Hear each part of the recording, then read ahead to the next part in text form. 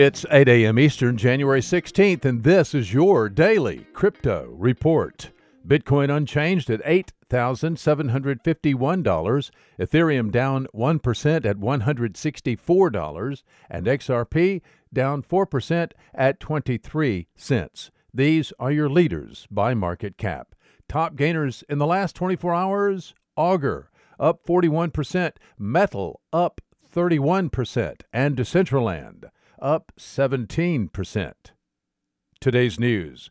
Go big or go home is a saying, and the Winklevoss twins, Cameron and Tyler, have decided to go big on insurance to cover up to $200 million for Gemini custody, reportedly the largest amount for any crypto custody service in the world.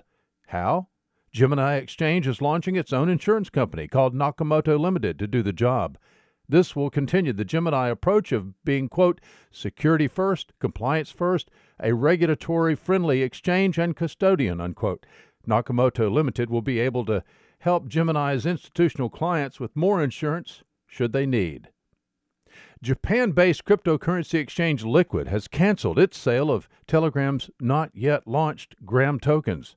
Originally announced last June, the limited sale of tokens sourced from Gram Asia took place in July. However, the tokens were not supposed to be released until Telegram's network had gone live, which was supposed to have happened by the end of last October. Since that did not happen due to a suit by the Securities and Exchange Commission, the sale on Liquid is over.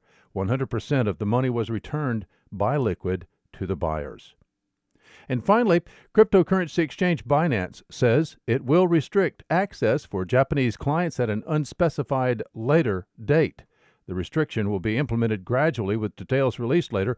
Binance started out in China, moved to Japan, and is now headquartered in Malta. It does not have a national license to operate a cryptocurrency exchange in Japan. Competitors Huobi and Lines Bitbox do have licenses. Regulatory issues are seen as the reason for the Binance decision. Well, these are your leading headlines today.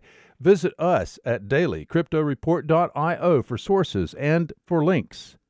Find us on social media, add us to your Alexa Flash Briefing, and listen to us everywhere you podcast under Daily Crypto Report.